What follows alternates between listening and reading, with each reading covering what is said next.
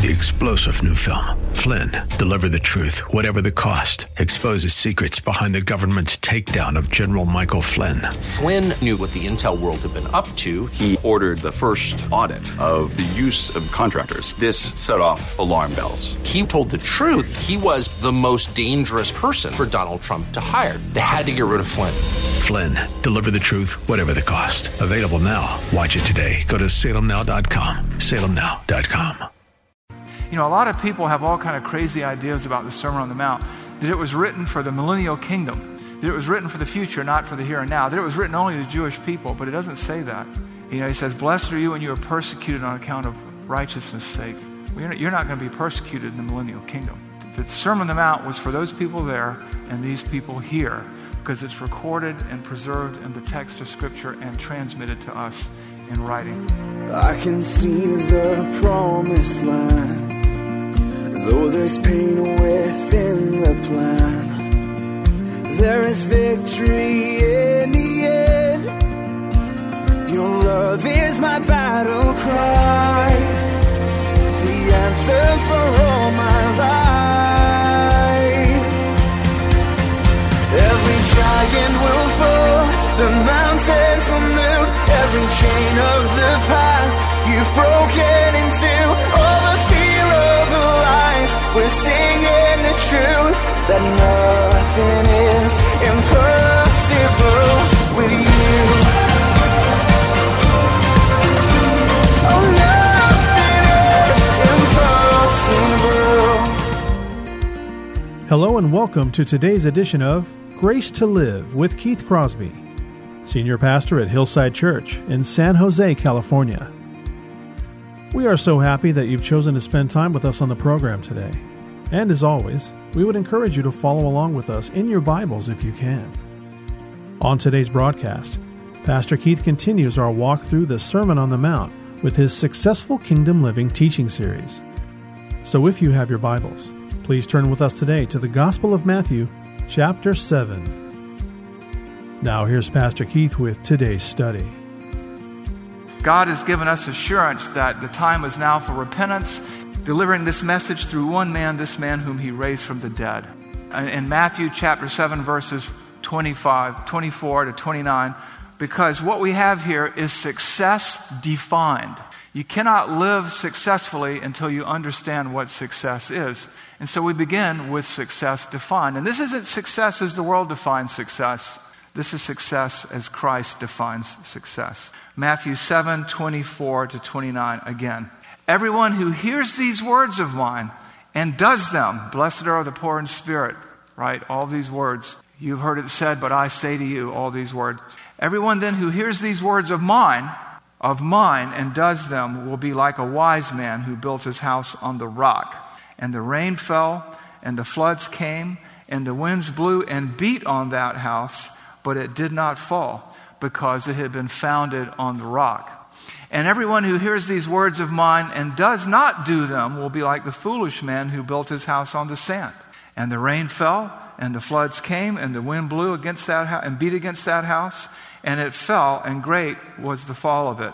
And when Jesus had finished these sayings, the crowds were astonished at his teaching, for he was teaching them as one who had authority, not as their scribes, not as their normal teachers. Jesus here, provides them a parable to understand what it takes to follow him, the key to successful kingdom living. He describes success to them.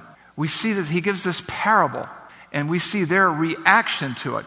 And what is this parable? Well, this parable could be a tale of two houses built, or a tale of two lives lived, or it could be a tale of two contrasting priorities.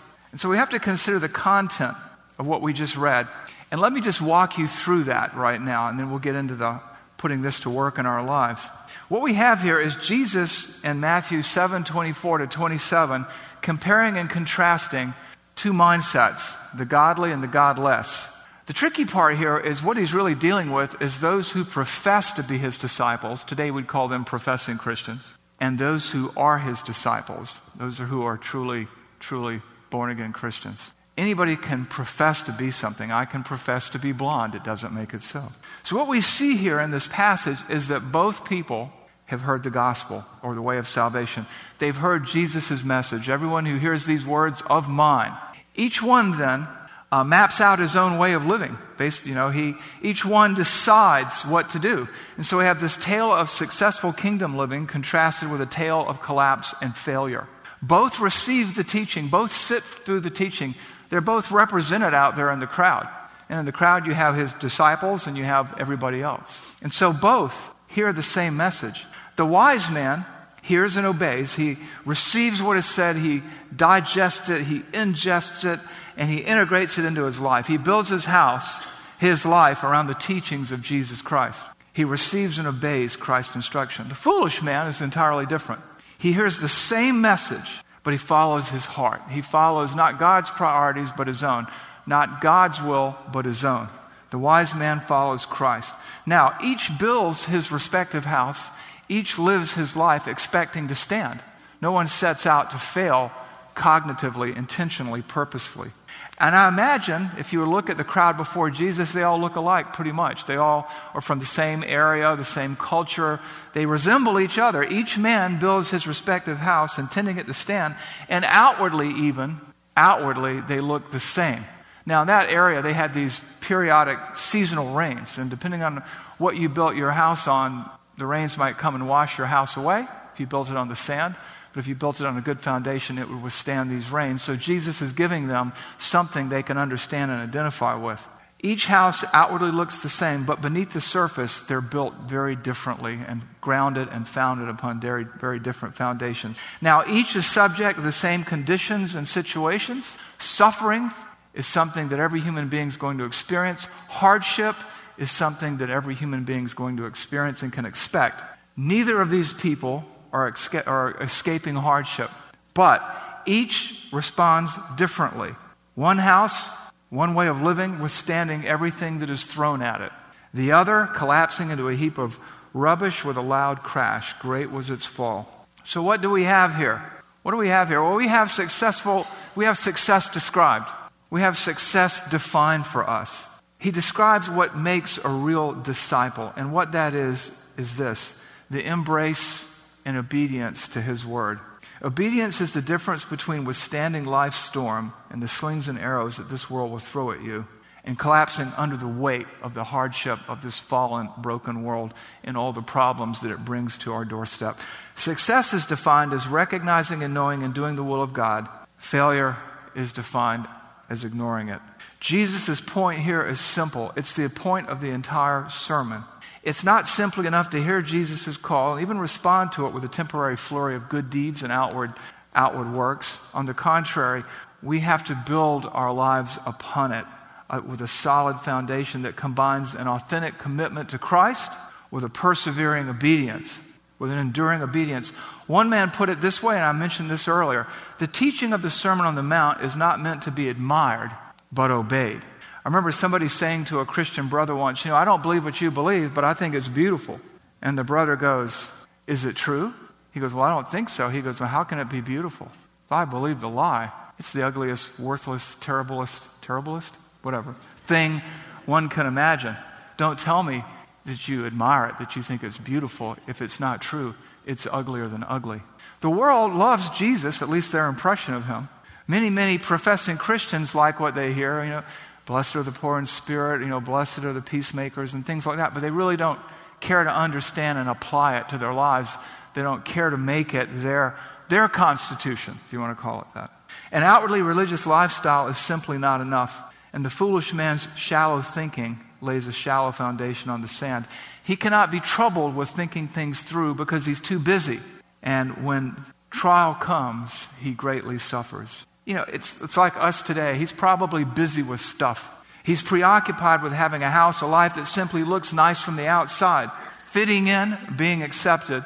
And sure, his house looks somewhat like the wise man's house, but when you examine the difference in the foundations, you see while one thrives and one fails. Success is defined as recognizing Christ for who he is, our authority, and governing ourselves in light of his teachings. That's why in verses 28 and 29 we see this. They hear him teach this. They hear him say this. The one who listens to me is wise. The one who doesn't listen to me is a fool. Everyone who hears these sayings of mine but does not respond is a fool. And in verse 28 we read this: when Jesus finished these sayings, the crowds were astonished at his teaching, for he was teaching them as one who had authority and not as their scribes. You see, in that day, people never really taught the Bible. They'd say, well, Rabbi Rafi says this. Rabbi Rashi says this. And what happens is they're quoting other men, and he's saying, these teachings of mine, I am the authority. And they're astonished because no self-respecting rabbi in their day would claim to be the authority. But he's already been marked out by John the Baptist as the Messiah. He's already done works and said and done things that indicate that he's not a normal, everyday, average guy. And so he does this incredible teaching which turns their understanding of their world and their law upside down. He clarifies it for them. He doesn't just deal with the letter, but the spirit, the heart of it. And when he's done, they're shocked. They're awed. Talk about shock and awe in the old days, right? They're looking at him. And what we learn from all this is that rightly defining success will make all the difference in our lives. Rightly understanding success will make all the difference in our lives when hardship comes. And hardships will come. The storms of life will come. They'll come to you in different shapes and forms and sizes and at different times. And there is no cramming for life. You can cram for a board test. You can cram for a quiz at school. You can cram for some sort of exam, but you can't cram for life. Your house, your home, your life, your family, you have to be grounded and founded upon this one-of-a-kind foundation. Everything else is sand. It'll twist, it'll turn, it'll wash away, and your life as you knew it will perish. So, how can we successfully live and serve Jesus? How can we do that? What does it take? Well, this is really both the points in your bulletin, and this is also the application of the sermon as well. How can we successfully live, love, and serve Jesus? It really comes down to obeying him and recognizing him as the authority. So let's understand a couple of critical things about defining success as Christ defines success. And to do that, we need to understand that success is defined and understood by answering two questions in the affirmative. By you, not answering to me, not answering to anyone else, but to you answering in your own heart before God, answering these two questions. And the first question is this: do I faithfully seek to embrace Christ's word? Do I seek to embrace Christ's word?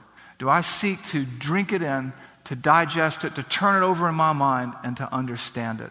Where do I get that question from? It's a response to verses 24 and 25. Everyone who hears these words of mine and does them will be like a wise man who built his house on a rock. And the rain fell, and the floods came, and the wind blew and beat on that house, but it did not fall. Why?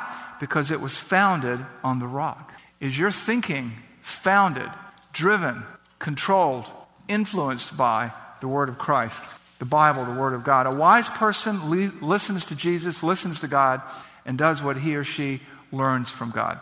And the question is, do I? Do you? Do we? A stable life is found in Christ, no matter the circumstances. I can tell you from experience that if you don't have Christ, you will not be able to withstand the slings and arrows and hardships that this world throws at you. You won't have a context to make sense of your existence, to make sense of the tragedy or the hardship. Jesus' teachings here are likened to a rock-solid foundation. In Christ, we can weather the storms of life, no matter how difficult they are. And you guys have all experienced suffering and hardship. Some of you are experiencing it right now. And the difference between success or failure is your relationship and your understanding of God's will, of God's ways. The fool says in his heart, in Psalm 53:1, there is no God. He doesn't say it with his lips. He says it in his heart. He may outwardly profess Christ, but inwardly he just lives. He's building his house upon all these sandy foundations. He doesn't listen. He doesn't hear. He doesn't read. He doesn't respond to Christ's word. And everyone who hears these words of mine and does not do them will be like a foolish man who built his house on the sand. People who have their own ideas about serving God fail to honor God. Sometimes they say, well, I know it says this, but we have to be practical. We're living in the 21st century. We can't do that. We can't think that way. I'm going to do a sermon series called Non-GMO Churches, either in the fall or in January, It really talks about how we've genetically modified the church and the way we do ministry as a culture, and understand why Christianity in some quarters seems to be contracting instead of expanding, because it's built its house upon the sand. We have been given a clear prescription of what successful living looks like. Jesus has defined success for us. And the question is, will we follow him or will we follow our hearts? Will we build on a rock-solid foundation, or will we build a shallow foundation based on the sand? A person facing the same set of circumstances without Christ will fail, even if he faces the same set of circumstances that a Christ follower faces. It's not the storms that cause the failure. It's the foundation. It's the foundation. And the rain fell, and the floods came, and the winds blew and beat against that house, and it fell, and great was its fall. Why? Because it was founded upon the sand. It wasn't the weather.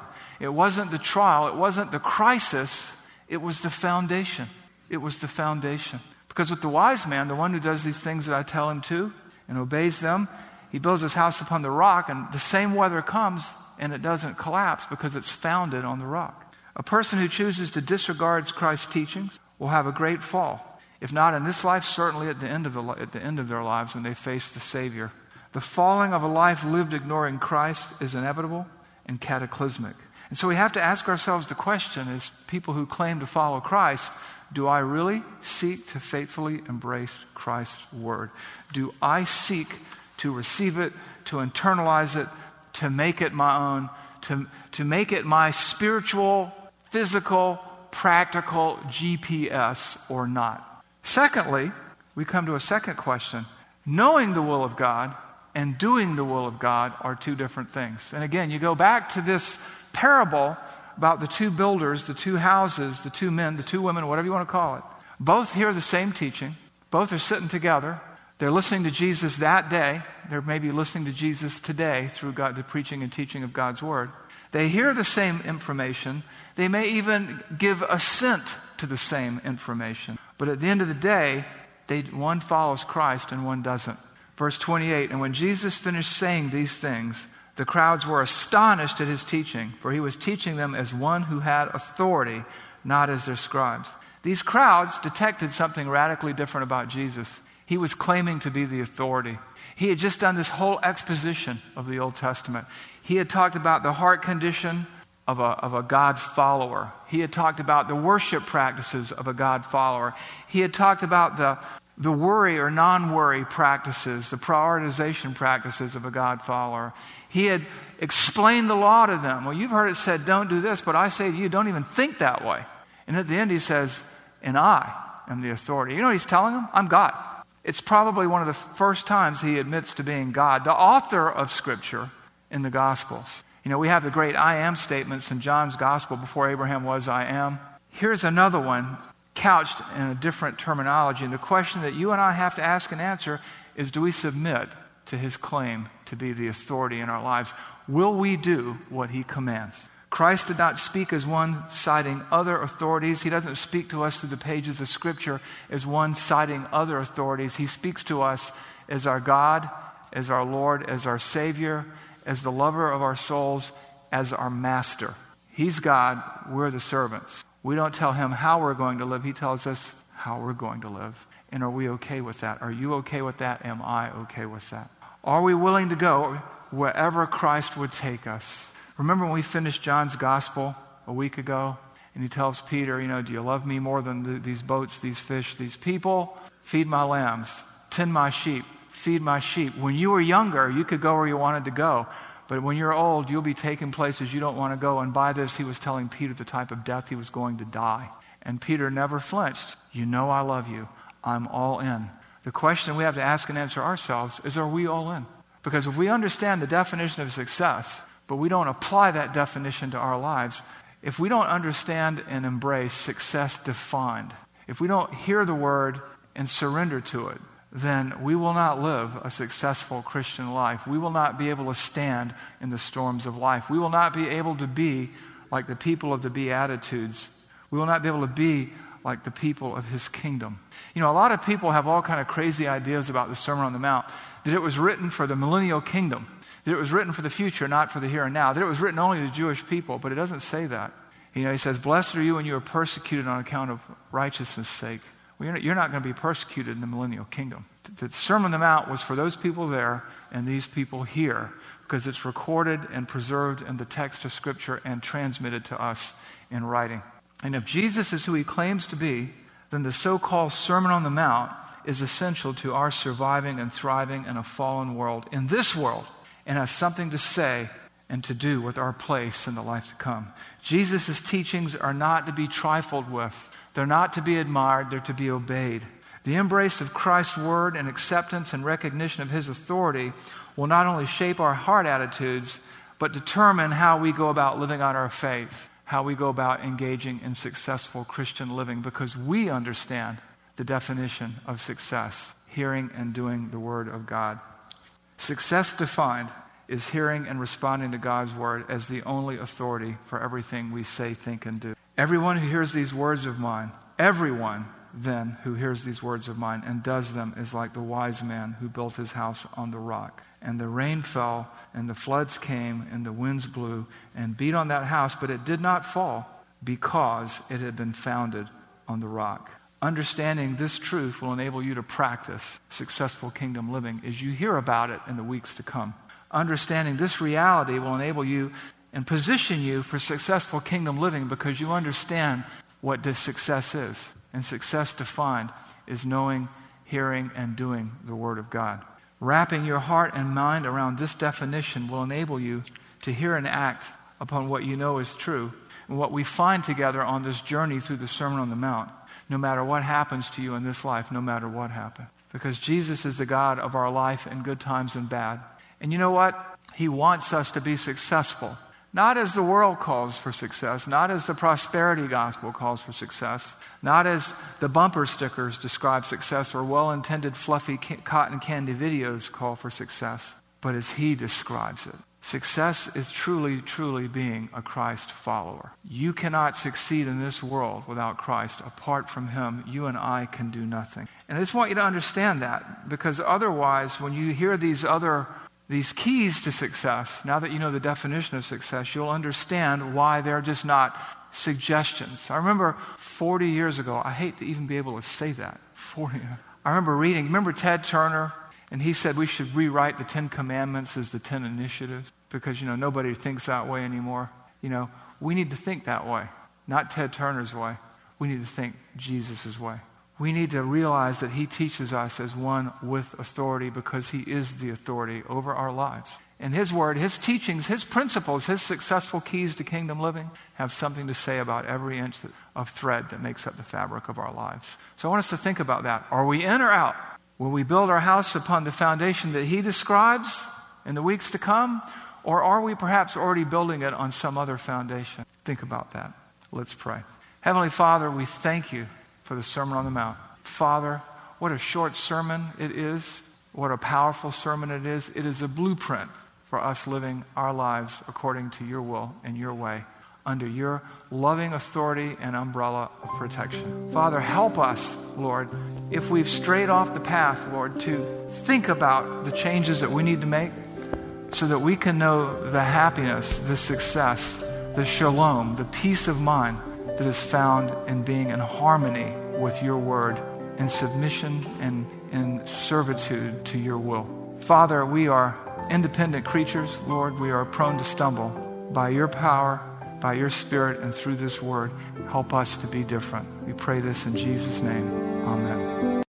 3-star General Michael J. Flynn, head of the Pentagon Intelligence Agency, knew all the government's dirty secrets. He was one of the most respected generals in the military. Flynn knew what the intel world had been up to. He understood its funding. He ordered the first audit of the use of contractors. This set off alarm bells. The explosive new documentary, Flynn, Deliver the Truth, Whatever the Cost, uncovers the facts behind this scandal. Flynn told the truth. He was the most dangerous person for Donald Trump to hire. I find out the worst enemy that I'm going to face in my life is right here in America. They took my assessment and they wanted me to change it. And I was like, I'm not changing it. They had to get rid of Flynn. with in-depth interviews, archival footage, and never-before-seen personal records of the man behind the headlines. I just felt like I was drowning. Flynn, deliver the truth, whatever the cost. Available now. Watch it today. Go to salemnow.com. salemnow.com.